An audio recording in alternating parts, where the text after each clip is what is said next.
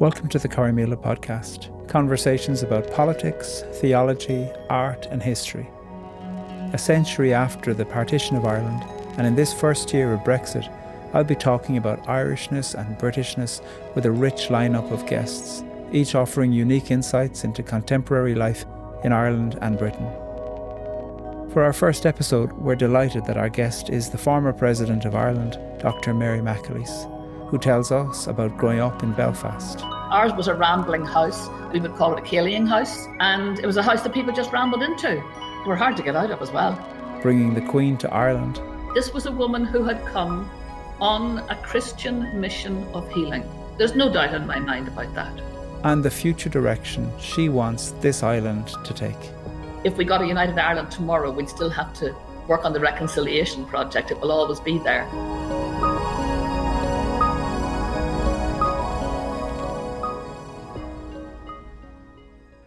Welcome to the Corrymeela podcast. My name is Padraig O'Tuma. With me today is Dr. Mary McAleese, former President of Ireland, lawyer, canon lawyer, theologian and author recently of a memoir called Here's the Story, published by Penguin Ireland.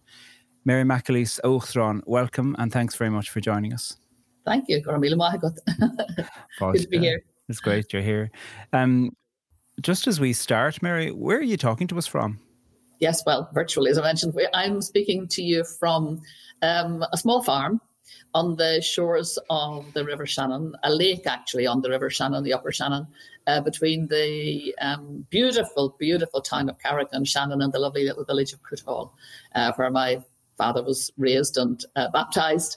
So I'm back where my father emigrated from. We're starting in the very place where I'd wanted us to start, which is to look at the sense of place and belonging that you write about in your book.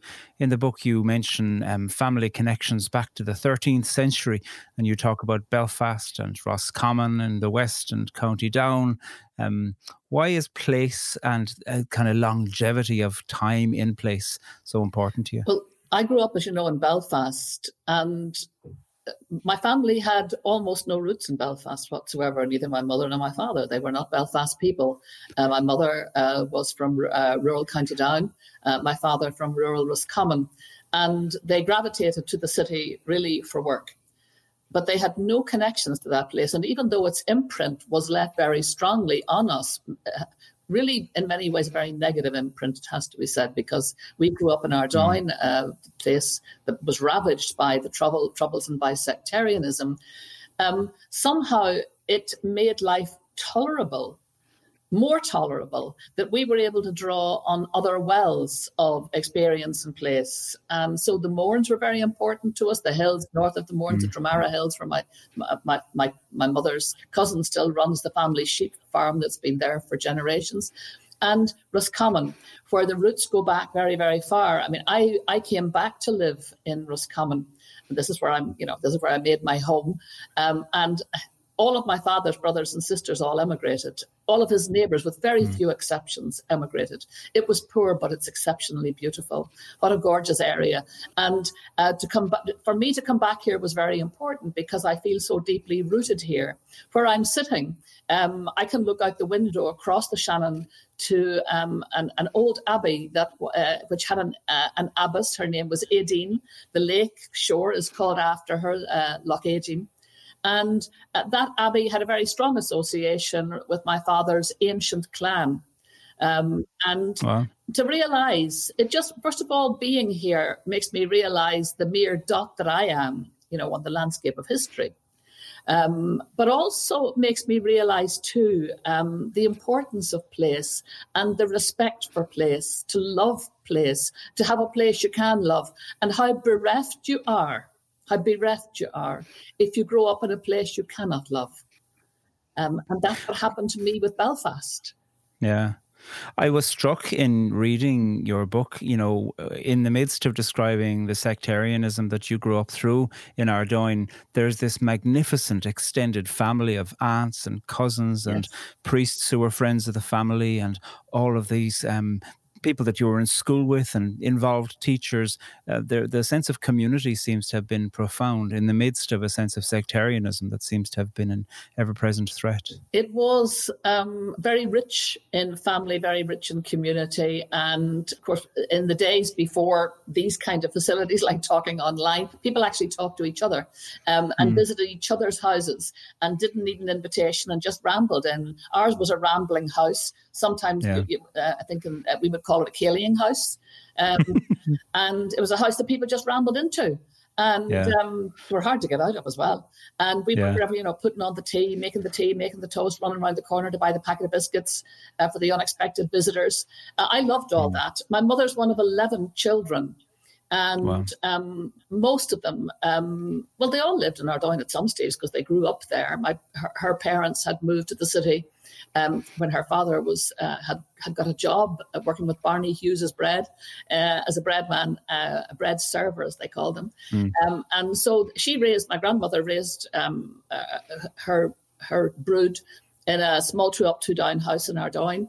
And there were just dozens of us. Of my mother's siblings, she and her siblings between them, they all married quite young and they all had large families. They have 60 children between them. So, yes, 60. I always say my family thought they had to increase, multiply and fill the earth entirely on their own. And they made a very good fist of it. And so there was this huge clan. And the clan was always on the move somewhere. Now, they mightn't have had cars, but they were just always going play. We were always colloguing, as my mother would call it, with each other, in and out of each other's lives. My grandparents, for example, visited our house every single day, every day. And my grandfather would walk up the Crumlin Road. He was a countryman. He'd been born and raised on a farm. And he must have looked ludicrous, coming up the Crumlin Road with a scythe. This was the days when a scythe didn't strike dread and terror. He was up to cut the grass or cut down something or other in our garden. And he did the rounds of all his children who lived close by, in between whist drives and attending funerals, because that was another big passion. Yeah, and of course, so we had a very rich family life, community life. It's so interesting that comes together with living through this extraordinary burden and shock and threat of sectarianism, that there is such thriving life happening at the same time. And that's not surprising. I think every family in Belfast was like that, or many of them certainly. How do you look back to those twin experiences? I mean, we lived cheek by jowl. We always lived in the Protestant part of Ardoyne, where we lived in 5 homes, and almost all of those homes, my parents, kept moving as the family grew bigger. I'm the oldest of 9, so you always needed a new bedroom every few years. And most of my life was spent living in what I call the Protestant part of Ardoyne, with Protestant neighbours and friends, and many of whom were and remain lifelong wonderful friends. But there were others. We lived kind of surrounded by loyalist territory, and honestly, I do think that somehow they were offended by the 9 children and the 60 grandchildren in the school uniforms, who looked as if they were going to make their mark in a different way from their parents. My parents left school at 14 and 15. My dad at 14, my mum at 15. My dad became a barman, mommy a hairdresser. Yeah. And we were all going to the schools. We were taking full advantage, of free second level education and the rapid massification of third level education. And we were somehow people. There was a cohort that felt threatened by that. Yeah, because after all, Northern Ireland was created. The British government created it as a way of protecting, in perpetuity, it seemed, the plantationist Protestants, to give them a little corner that they could call their own forever, and they could govern as they pleased. And they didn't have to offer equal or co-equal citizenship to Catholics or anybody else for that matter. So that we seemed to offend that in a way, because we were a growing body, and we were very visible. Yeah. And my aunts, for example, on our road, 3 of my aunts and one of my male cousins had little shops. And this is a tiny little area, we had two hairdressers who didn't talk to each other, obviously, and we also had a cousin, Frank the barber, and we had a cousin who ran a little newsagent. Yeah, and so and my aunt Kathleen, who ran a dress shop.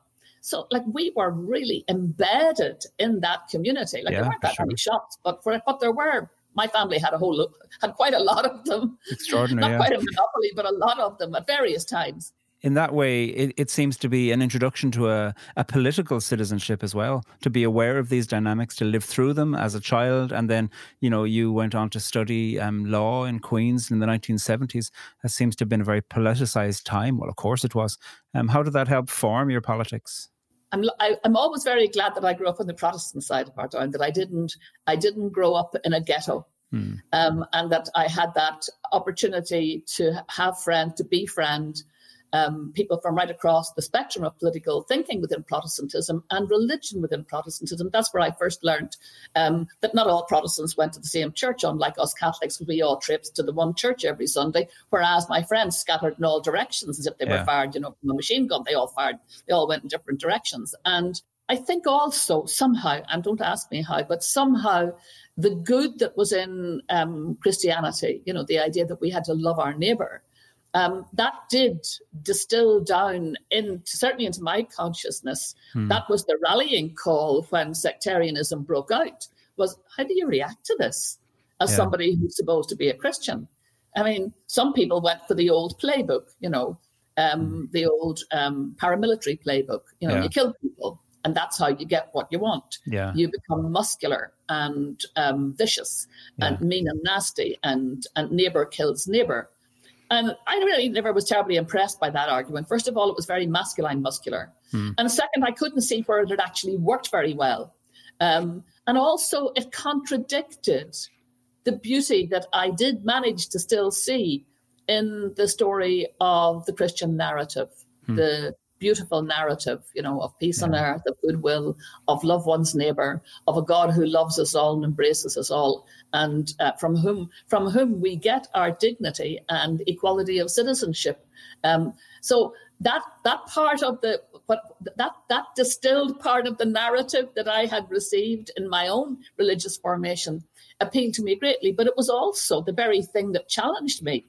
Yeah, confronted with naked sectarianism and people who plain hated us because we were just Catholic, I had to find some way around that. And again, I'm very grateful that I had such a litany of really good Protestant friends who did not conform to that view, of Protestants as Catholic haters or Protestants as people who would deny citizenship and voting rights. I mean, many of my friends took part in civil rights marches.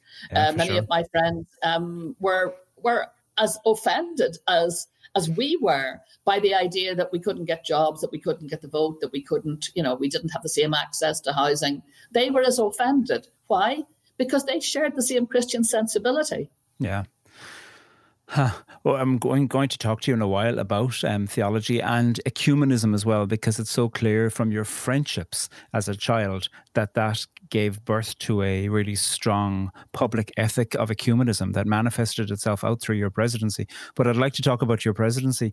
What made you want to become president, or what made you think you could become president when up until that stage, nobody who'd been born in the North had held that position previously? In the summer I was one of the people who was very, very just delighted when Mary Robinson had become president, this first woman president. I had previously taken her job in Trinity College back in 1975. She had been Reed Professor. I became Reed Professor. And I in the summer of 97, I think many of us just assumed that she would stand again and would, of course, have been elected undoubtedly again. Yeah. And then she decided not to do that, but to go to the United Nations. So that opening happened. Yeah. And we were, if you remember, this was 97. We did not have the Good Friday Agreement. Yeah. And but we were, if you like, slowly making progress towards it.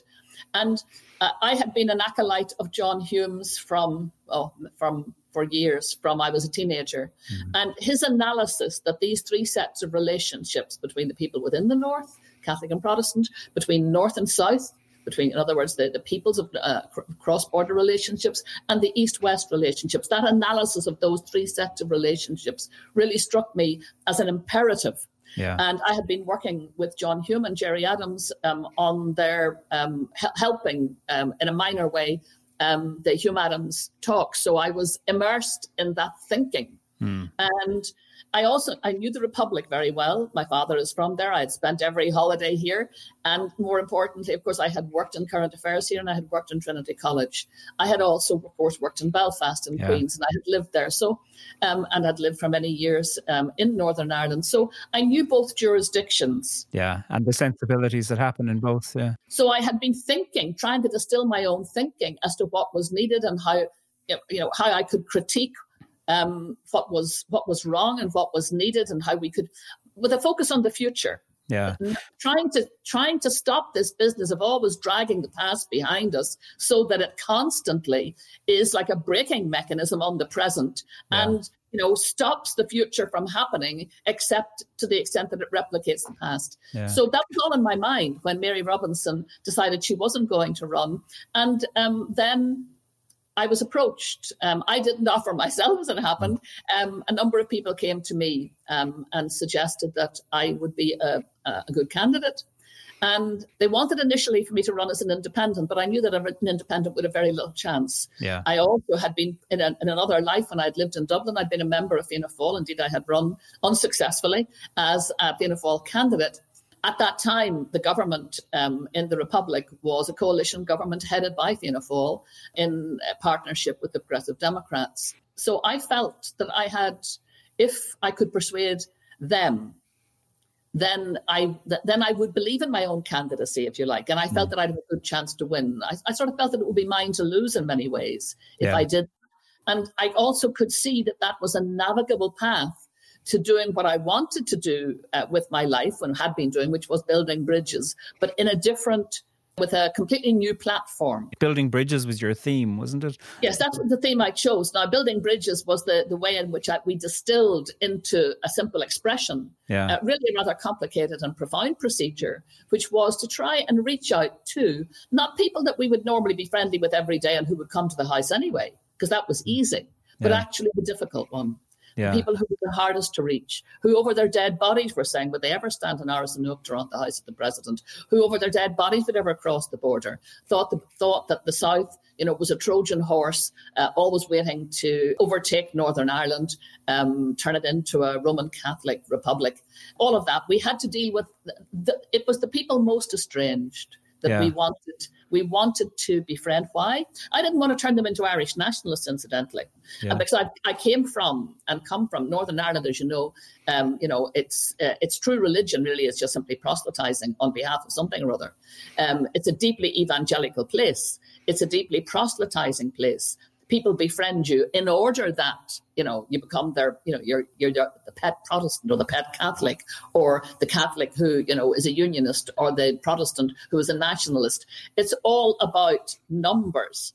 And I wanted to get away from that really rather cynical way of dealing with people. And I really wanted to just simply say a very obvious thing. We're going to be neighbours forever on this island.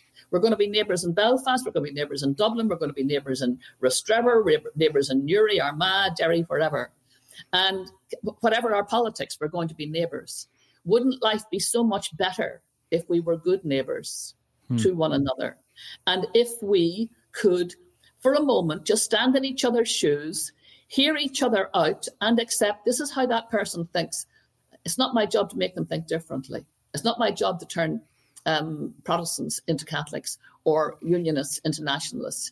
It's my job as president to offer a place of hospitality where we can begin to grow simple, ordinary, everyday friendships, strong enough and robust enough to transcend difference. Yeah, I'm struck by, the ordinary everydayness of speaking about neighbourliness, and yet the extraordinary and radical nature of doing that in a place that has been so affected by sectarianism like Ireland, North and South.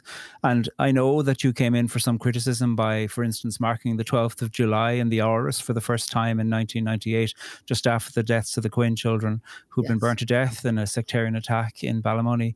Yet you thought for you it was important to say we have to persevere with neighbourliness even in the face of atrocity. That particular event was desperately important. It was the first July 12th in the Áras. And I had promised when I went into the Áras that we would commemorate that day, which was a seminal day in Irish history. And we would do it together as children of the losing Jacobites and children of the winning Williamites, with culture and tradition deriving from that, with music, dance, poetry, song, perspective. We would share that on July 12th. Now, as you say, I was ridiculed from a height for it. And my view was, the people who were ridiculing, if I had any respect for them, I might have taken them seriously, but I didn't. So that didn't bother me. And we were just, we brought in the Orange Order in the Republic and said to them, here's what we'd like to do, and we'd like you to be part of it. And they bought into it, thankfully. But they were sceptical. They said, because they could see the body of skepticism outside, and they thought that I would drop it. And I made a promise to them. I said, look, no matter what comes or goes, no matter what the circumstance of the context, we will do this. Why?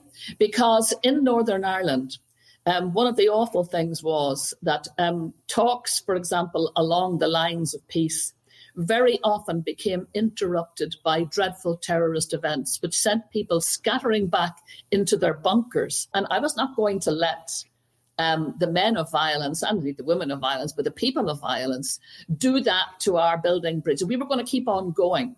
And we were going to try and build solidarity around that and build trust around that. I was not going to be scattered back into my bunker just because some dreadful people had visited upon the Quinn family, the most appalling thing that you could do to take away their lovely little children in that dreadful event.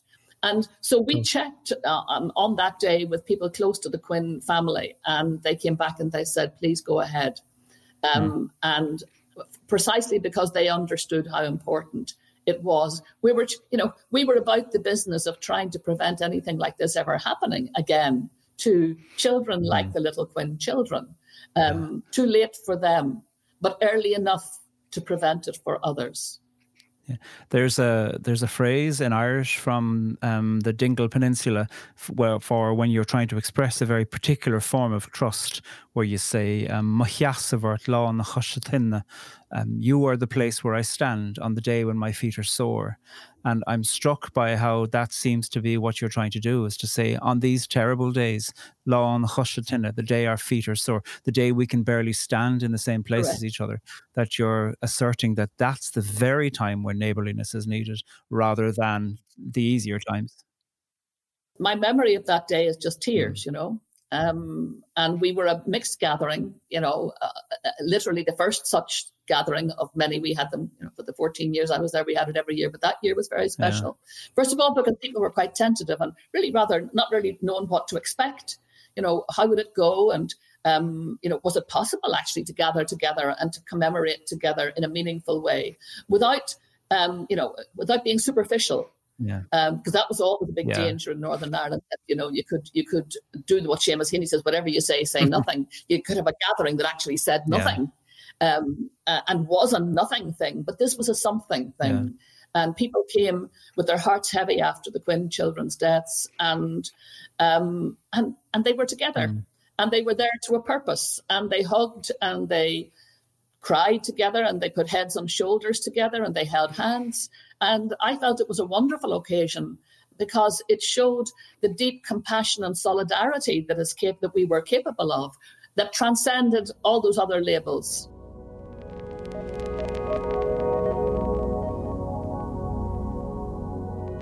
Corrymeela is Ireland's oldest peace and reconciliation organisation.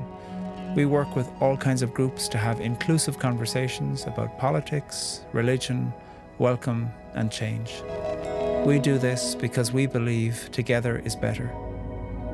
You can find Corrymeela on social media or read more at corrymeela.org.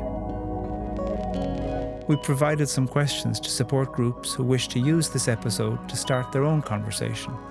Find those in our show notes.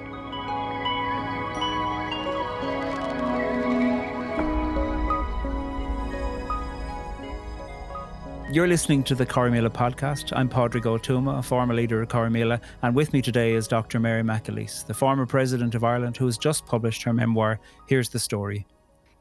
You, as you mentioned earlier on, you were keen to look at relationships in the north, relationships between the two Irish jurisdictions, and then relationships across the Irish Sea between Ireland and Britain as well. And most notably, I suppose, with the visit of the Queen to Ireland in May 2011. In your book, you make it clear that you felt that visiting the Garden of Remembrance and Croke Park and some words in Irish were key. Can you tell us a little bit about why those public manifestations of place and language were so important in that historic visit? Yeah, first time a sitting British monarch came to visit the Republic. This was the Queen of the United Kingdom, and she had never set foot in the Republic of Ireland, and no monarch had set foot in 100 years in the Republic of Ireland. And there were good reasons for that, all to do with, a history of, an appalling colonisation and an appalling imperialisation of Ireland. It ran deep on both sides, the estrangement. And yet, I knew from very far out, from long before I became president, that she really wanted to come. Not out of curiosity. It was not just coming to be the first monarch who set foot in the Republic, but she had a mission. Yeah. She's a very deeply Christian woman. I mean, she believes in the commandment to love one another very deeply. And she was very well read on Ireland, as I discovered when I first met her in 1995. I met her 2 years before I became president. And around a conversation precisely about the problems of Ireland. So I knew how deeply she felt this fact that she couldn't go. I also realised that in coming to Ireland, she was going to come really as a pilgrim. Yeah. Honestly, I would use that language. She was coming on a very special pilgrimage of healing. This was not just to come and take nice photographs, and to shake hands and to make speeches. This was to come and really deeply embed in that past, in that history, to go to where the hurt was and to show a willingness to heal. Now, she only made one speech. We knew she doesn't make a lot of speeches generally anyway. And so we knew there would be the one speech. So the places were important. The where she would go was important. The Garden of Remembrance was important. Why? Because it commemorates everybody who tried over generations to get rid of British rule from Ireland. And so to go there and to acknowledge them was going to be very important, because believe me, if there was criticism of having the 12th of July at the Aris, it was nothing like the attitude to bringing the monarch, the British monarch, to the Republic. There was a lot of opposition, and there was a lot of worry that what if it went wrong? What if something happened to her? Security was a big issue. But I felt very strongly that when we were putting the ideas together of where she could go and how the visit could be presented, that the Garden of Remembrance was really important. That going to Croke Park was also important, because it's such a big, big feature of Irish life. And we were heading into the commemorations as well. Don't forget, the century of commemorations was almost upon us. And one of those big iconic ones, of course, was the 20th of November, of 2020. Yeah. And the killing there, and the killings in the morning by the IRA, and then the afternoon by the British forces, actually in Croke Park.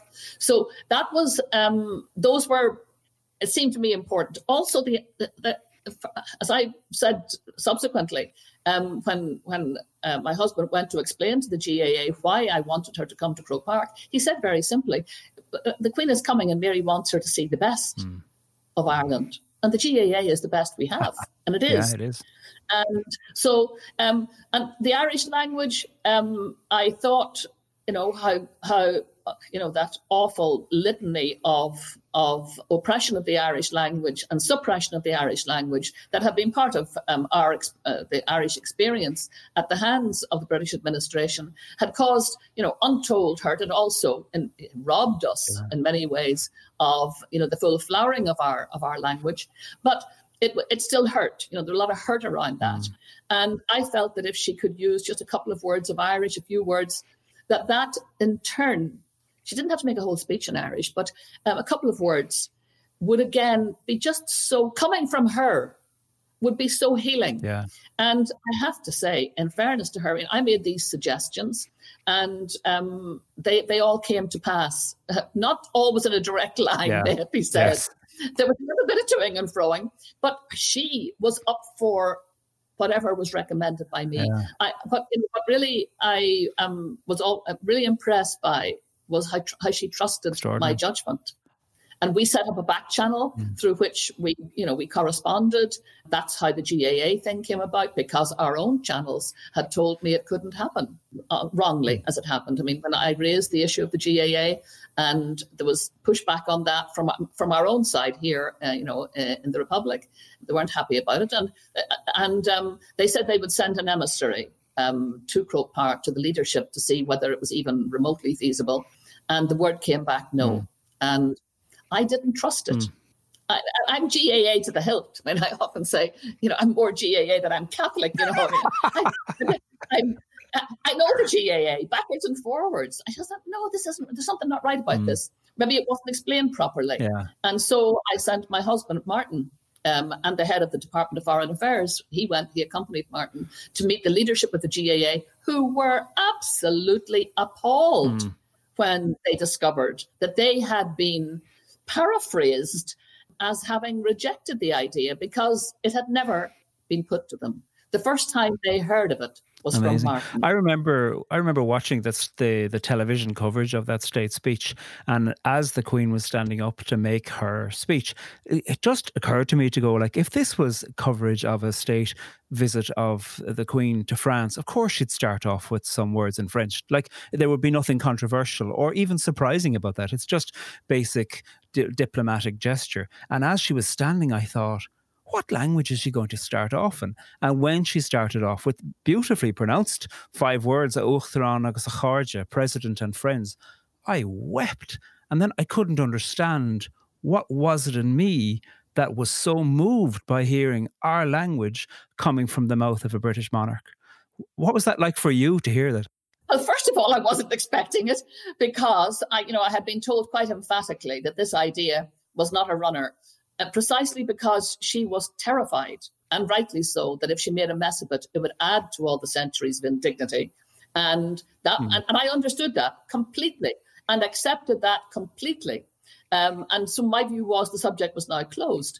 But then she, I don't know whether she initiated this, but what happened then was I had this conversation with her then Deputy Personal Private Secretary, now Sir Edward Young, and he had come to the Irish and we had discussed this, and he came back to me and he said, the Irish thing, it's not that she doesn't want to speak Irish. It's not that. It's just the terror that the first, if these words were wrong, everything could go pear-shaped. Of course. And I understood that. Absolutely sensible. And so I said, look, forget about it. But I did apparently say to him in that conversation, I'm not asking her to do a whole speech in Irish, that's only 5 words. And that passed off. And then I got a visit, as you do, from the High Commissioner in Islamabad, the British High Commissioner in Islamabad is an old friend of mine, former British ambassador to the Holy See, called Francis Campbell, a good Northern Irishman. And Francis was coming back to London and he dropped into Dublin. And he rang me up and said, I'm just dropping past on the way back to London. And I thought, well, that's an odd kind of journey to be making now. But then he said he took an old raggedy envelope from his pocket and he said his great friend was Edward Young. And he said, Edward, just for the record, wants you to write out the 5 words. And I said straight back to him, here, hang on a minute, that subject now is closed, I don't want to be looking like I'm opening this again, because I would regard that as really quite disrespectful of the Queen if I was to do that. I said, no, it's closed. He said, I know that, it's closed. It's not for me. He said, it's not for the Queen, it's just for Edward's own. He forgot to ask you. You said 5 words. He'd love to know what they were. Just for the record, it's just for his record. And I said, well, on that basis, I'll write them out. But please, that's as far as it goes. But of course, should they blame me? He went straight back to Edward, gave him, and the Queen rehearsed the 5 words. And I, until she stood up and said them, I had no knowledge for sure that she was going to do it. And then she stood up, and I swear, and in my direct line of vision, Edward Young winked at me and laughed. There's diplomacy for you. I mean, I got you. You're right about the impact of that, Pádraig. I mean, people, the volume of letters about those 5 words, and people saying that they cried with emotion. Because they were healing, but you see, they were designed to heal. This was a woman who had come on a Christian mission of healing. There's no doubt in my mind about that. Absolutely. I mean, everything you're talking about here shows the power of public gesture. And I don't mean empty gesture. I mean gesture that's full of potentiality, something almost that's like a sacrament, because it is doing something physical in the moment that actually changes something and has the potential to create and contain and embody further life.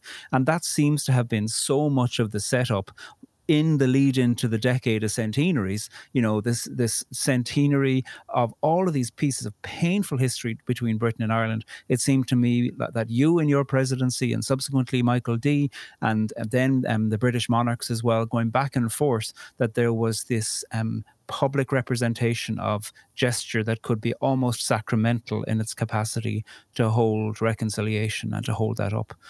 I think that's a really interesting analysis, and I love it. And the reason I love it is because, for me, those iconic moments that you've described, like, for example, using the Irish language, like going to the Garden of Remembrance, like standing on the the hallowed sward of Croke Park, looking back up at the Hogan stand and talking about Michael Hogan.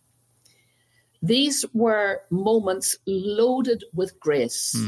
So they were, in many ways, exactly that, sacramental. Wow. They were, for me, sacrament is about loading, whether it's loading life with grace. And they were grace-filled. And they weren't cynical gestures. We've become so inured, so almost anesthetized by spin and by empty gestures, by things that turn out not to be real, by hypocrisy. That we were looking in this visit for things that had absolute authenticity about them, utter authenticity, stripped of spin, stripped of anything except just the grace of that moment and what it conveyed. And what it did to history, what it did in the present to create something new, to unleash into the future a new kind of grace. And I think it did that because because these gestures were so authentic. I had a lovely letter, I've talked about it a few times, I wrote about it in the book, but this wonderful woman wrote to me, I had 6,000 letters after that visit, and Her Majesty the Queen had the biggest post she ever got on any state visit. Wow. It meant so much, to the Irish in England too, who some of them had lived with their heads down for a long time.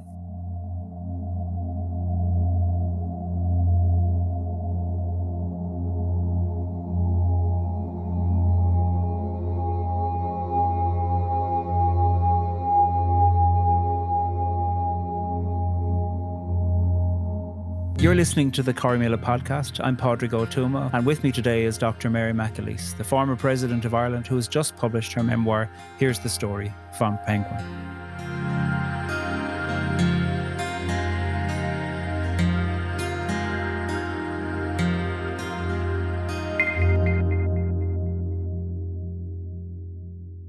Mary, I want to turn to what you've called a potential threat to peace, Brexit. You've been very critical, warning of potential drift in the peace process. Has it also set back relations between Britain and Ireland, given that we're talking about the kind of culmination of some beautiful moments of British-Irish reciprocality? We have seen some increase in anti-Irish rhetoric from pro-Brexit politicians, even a threat to starve Ireland by Priti Patel. What do you think the last few years leading into this centenary of partition, how do you think the tone of British-Irish public conversation has gone? Brexit, I believe to be a disaster in every possible way. It was not within our thinking when the Good Friday Agreement was constructed. And the Good Friday Agreement took it for granted that all the sides, Britain and Ireland, Northern Ireland, would all continue to be members of the European Union, and that would give us a platform through which we would continue to grow this common identity. And in John Hume's view, his view was that, that particularly the Single European Act and the Single European Market had really flattened the border and had helped to really normalise relationships which on a cross-border basis have become very organic, very spontaneous, very normal, very natural. And that was one of the great benefits, not just of the Good Friday Agreement, but particularly, and sometimes forgotten, of the Single European Market. And so if back in 1998 we had thought that there was going to be a Brexit day, the agreement would have been different. It would have had to be different to build in new strengths to deal with that horrendous weakness that was coming down the line. But one of the values of membership, the common membership of the European Union, indeed, was the Good Friday Agreement itself and the process that led to it. Why? Because from 1973 onwards, Irish politicians, Irish businessmen, people involved in trade unions right across all civic society sectors, civil servants met together on a daily basis on something to do with European business. And Irish governments and British governments grew in friendship with one another, as happens over those days. And we think of the relationship between John Major, for example, and Albert Reynolds. Those two governments, headed by men who were pragmatists and who had great trust and faith in one another, but also who could see a common purpose around what peace could look like. And so one of my problems is when Brexit happens, those daily encounters disappear. We don't have them anymore. And they took, people were on speed dial to each other, but that took years to establish and to build. We're going to lose all that. That is a huge volume of connectivity that will literally evaporate overnight. And we needed that. Yeah. Why? Because we are joint custodians of the peace process. And the Good Friday Agreement, although it does have the three strands and it does have mechanisms for strengthening those strands and developing them, and it has fora in which those strands can be articulated, they were never road tested against Brexit. And indeed, they've been weak enough, if the truth be told. And so they haven't been road tested, and that worries me. The other thing that worries me, of course, is this dreadful Tory government of Boris Johnson's, which, I just find its attitude to Northern Ireland appalling. I was living in Britain during the time I was living in London and teaching in London in a university there during the time of the referendum. And so I know from first principles how little attention was paid to the impact on Northern Ireland. They didn't give a toss about Northern Ireland or the Good Friday Agreement, the Brexiteers. Not a toss. Funny enough, in fairness, I have to say to Theresa May, she did. She saw it. Yeah. She was one of very few politicians who even bothered to come to Northern Ireland to discuss, as an anti-Brexiteer then, the dangers from Brexit. And I have great respect for her as a result of that. But very few others did. Very, very few. The only other one I can think of was Alex Salmond from Scotland. Yeah. And so you have a body of Brexiteers who were arrogantly dismissive of the impact on Northern Ireland. They didn't want to care. They didn't care about it. They actually just plain didn't care. And even when it was pointed out to them, and I went and made speeches to groups in Westminster as part of a group that got together to try and explain the impact and the dangers of that impact, we were laughed at. I mean, I remember being on Sky Television the night of the result. We knew fairly early on that we were going to lose this referendum, incidentally. We already knew. And it was devastating, really quite devastating, which is one of the reasons why I got so involved. I hadn't intended to get involved in anything politically, but I felt this was absolutely essential when we realised that we were in danger, that Brexit was going to win. And I remember being on television, and Adam Bolton from Sky News, who literally had no idea when I suggested to him that this was going to have an impact on the peace process and the impact on the Good Friday Agreement. Northern Ireland, after all, had voted to remain, like Scotland, and was going to be now overwhelmed by the vote of England and Wales. Why did people in Northern Ireland vote to remain? Not just because they wanted to be European, but they knew how important Europeanness and membership of the Union was to the peace process. They knew how important it was. I mean, looking ahead, you've been quite clear about wanting to see a united Ireland or a new Ireland at some point. How do you see that happening? Do you have a time frame? Do you think Brexit has changed that? Well, I think Brexit will feed, to some extent, it'll feed that cohort of people in Northern Ireland who are not United Irelanders in any shape or form, who wouldn't necessarily be pro-United Ireland, but who might now consider the issue in more broad terms if they could continue membership of the European Union. Why? Because in the immediate aftermath of Brexit, the Brexit referendum, Enda Kenny did a very good day's work. He went to the European Union and he got agreement from all member states, including the United Kingdom, that if there was a referendum on the future constitution of the constitutional position of Northern Ireland and the decision was in favour of United Ireland, then Northern Ireland would automatically segue back into the European Union. There wouldn't be a whole palaver of having to, meet all sorts of targets and open and close chapters and all of that they would just segue straight back in to the European Union. That's a great bonus. That's a big comfort. Yeah. And so, yes, I think that will play. The other thing, of course, is the demography. The demography now is marching steadily towards a Catholic so-called demograph, which shows that they will have a voting majority. Ironically, they'll probably have that they'll reach that voting majority, in the 100th anniversary of the establishment of Stormont. Yeah. And do you think you can, like, a united Ireland isn't necessarily a reconciled Ireland, and, nationalists in the north and nationalists in the Republic also have beefs with each other at times about what the shape of Ireland should be. Like, how do you see the journey towards a reconciled Ireland happening alongside questions to do with a border poll? Well, I think the reconciliation project is a centuries-long project. I mean, it's a generations-long project.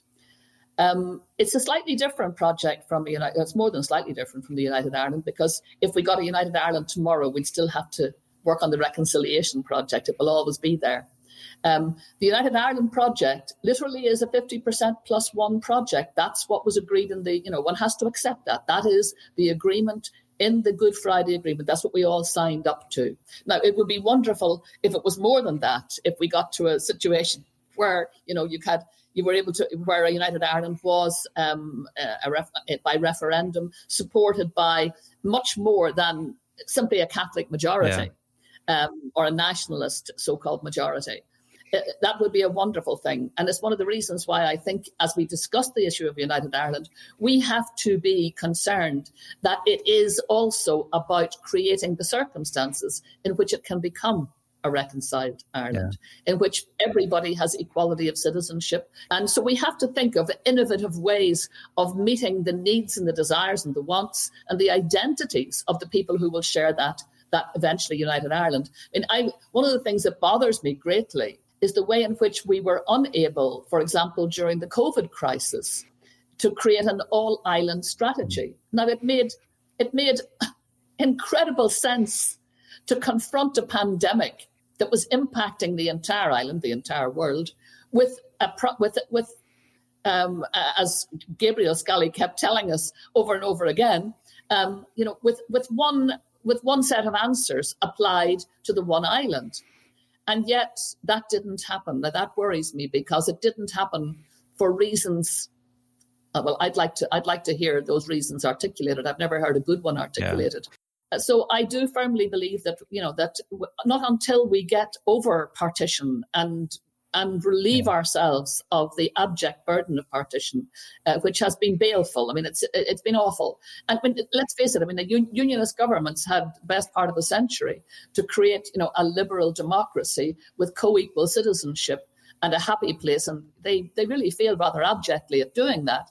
And if you're to look at the trajectories of the two parts of the island, where did the liberal democracy emerge from? Where did the wealth-creating, stand on your own 2 feet liberal democracy emerge? It emerged in the Republic. You were President of Ireland, not just President of the Republic of Ireland, for 2 terms. The second term was uncontested, but people in the north couldn't vote in those elections for the president. Would you like to see that change? one of the things, I stood in that election. I had no vote. No member of my family, except one brother who lived in the Republic, had a vote. And still I was voted into office, which was, a wonderful thing, a wonderful feeling. It would have been even more wonderful in many ways if the people of Northern Ireland could have joined in that. But that's not how it is. But, people are working on that and they're trying to work up a plan. But I think that is, in some ways, really... it's not the big issue here. The big issue really here is how we trundle forward, knowing there's going to be a referendum coming. It has to come. It's part and parcel of the Good Friday Agreement. When the numbers are sufficient that they could possibly sustain a vote in favour of United Ireland, the Secretary of State will be obliged to call that referendum, because that was the deal. It was the compromise deal. Northern Ireland would stay part of the United Kingdom for as long as that was the will of the people, but the will of the people would be tested. And here was the plan for testing it. So that has to be honoured, and it will have to be honoured at some stage in the future, in my view. I don't know when. I'm very glad that the government in Ireland has said that they're not going to be calling for it for the next 5 years. I think that's very sensible. We do need to take breath. We do need to keep working on the reconciliation project.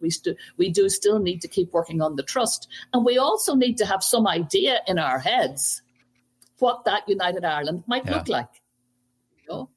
And how will it embrace a fairly significant cohort of people who regard themselves as British and who will feel that they have lost.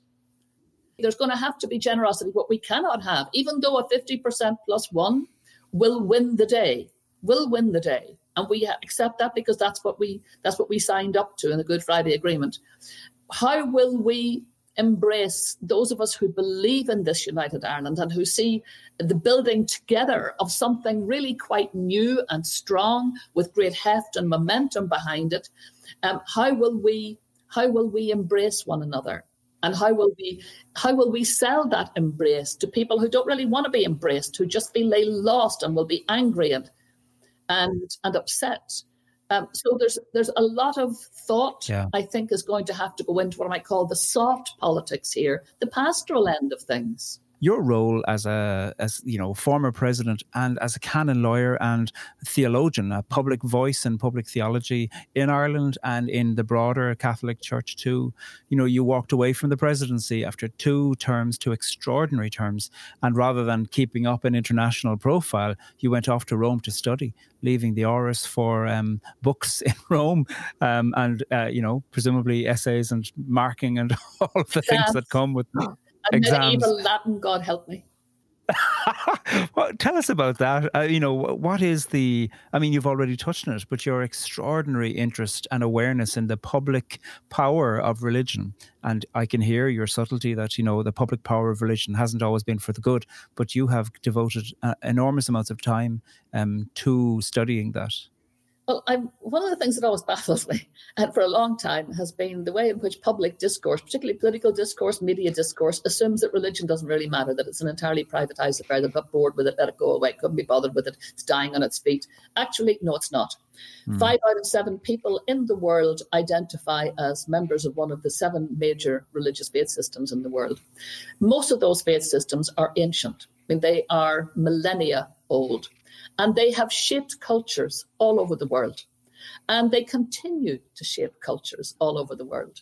We talk in the West about the demise of the Catholic Church's power, and it's true, people are walking away. Wherever there's education, and wherever people know that they have the right to freedom of speech, freedom of opinion, freedom of conscience, and freedom of religion, people are entitled to walk away, and they do.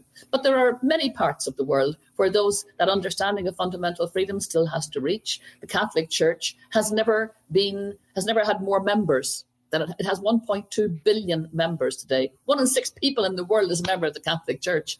It's growing in Africa. It's growing in Asia. And that phenomenon, and Islam, of course, will quite soon, probably in numerical terms, probably overtake Christianity. There's somewhere between 2 and 3 billion people in the world are Christians. Sooner or later, sooner, Islam will take over that number. So these big Abrahamic faiths, the Christian faith and the Islamic faith, are set to dominate the religious landscape for the future. So they have to be taken seriously. And we do have to equip ourselves, I think, with the information to be able to interrogate their power, their status, and their influence. They are still hugely, hugely influential.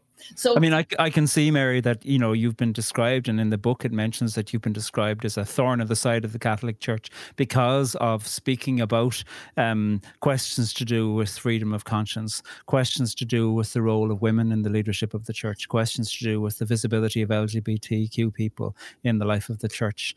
And you continue to remain a part of the church. I mean, obviously that's partly because it's impossible to leave according to canon law, but also you remain active in terms of being a voice speaking within it. What keeps you nurtured to continue to speak from the point that you do speak? Well, first of all, I have great faith. I mean, I do believe that there is a loving God out there, and I do believe that I'm answerable to that God, and that I benefit from the grace that flows from that relationship with God. So my faith is different in many ways from my religion. I'm surprised that my faith has managed to survive my religion, quite frankly. And I'm surprised that faith, for a lot of people, manages to survive religion, because religion very often differentiates and drives us into bunkers rather than introducing us to the wonder of this God whose human family is all of us, regardless of which religion we encounter. I mean, I'm very fortunate over my lifetime, and in particular since I left the Aris, I have lived in community with Muslims, with Jews, with Orthodox, with Eastern Catholics, with people of no religion. And I've been, so blessed in many ways. And I've studied with them and I've lived with them. And we have communicated, and also, that among the greatest friends I have are people of faith, that when we distill it all down, we discover our faith, it's pretty similar. And our relationship with God, pretty similar. Dr. Mary McAleese, president, lawyer, canon lawyer, theologian. It's been a real pleasure to talk to you. The memoir is out now, published by Penguin, and it's called Here's the Story. Mary McAleese, many thanks. My pleasure. Thanks. Good to see you, Pádraig.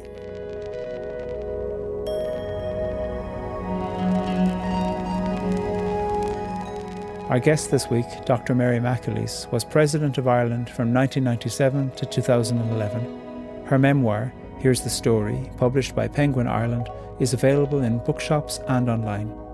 Don't forget to listen right to the very end for when Mary answers one of our very short story questions. Thanks for listening to the Corrymeela podcast. I'm Pádraig O'Tuama, and I'll be back with another episode next week. The Corrymeela podcast comes to you with generous support from our funders, the Henry Luce Foundation, the Fund for Reconciliation from the Irish Government, and the Community Relations Council in Northern Ireland. This was a Fanfan production for Corrymeela. Thanks to researcher and producer Emily Rawling. The podcast was mixed by Fra Sands and Safe Place Studios.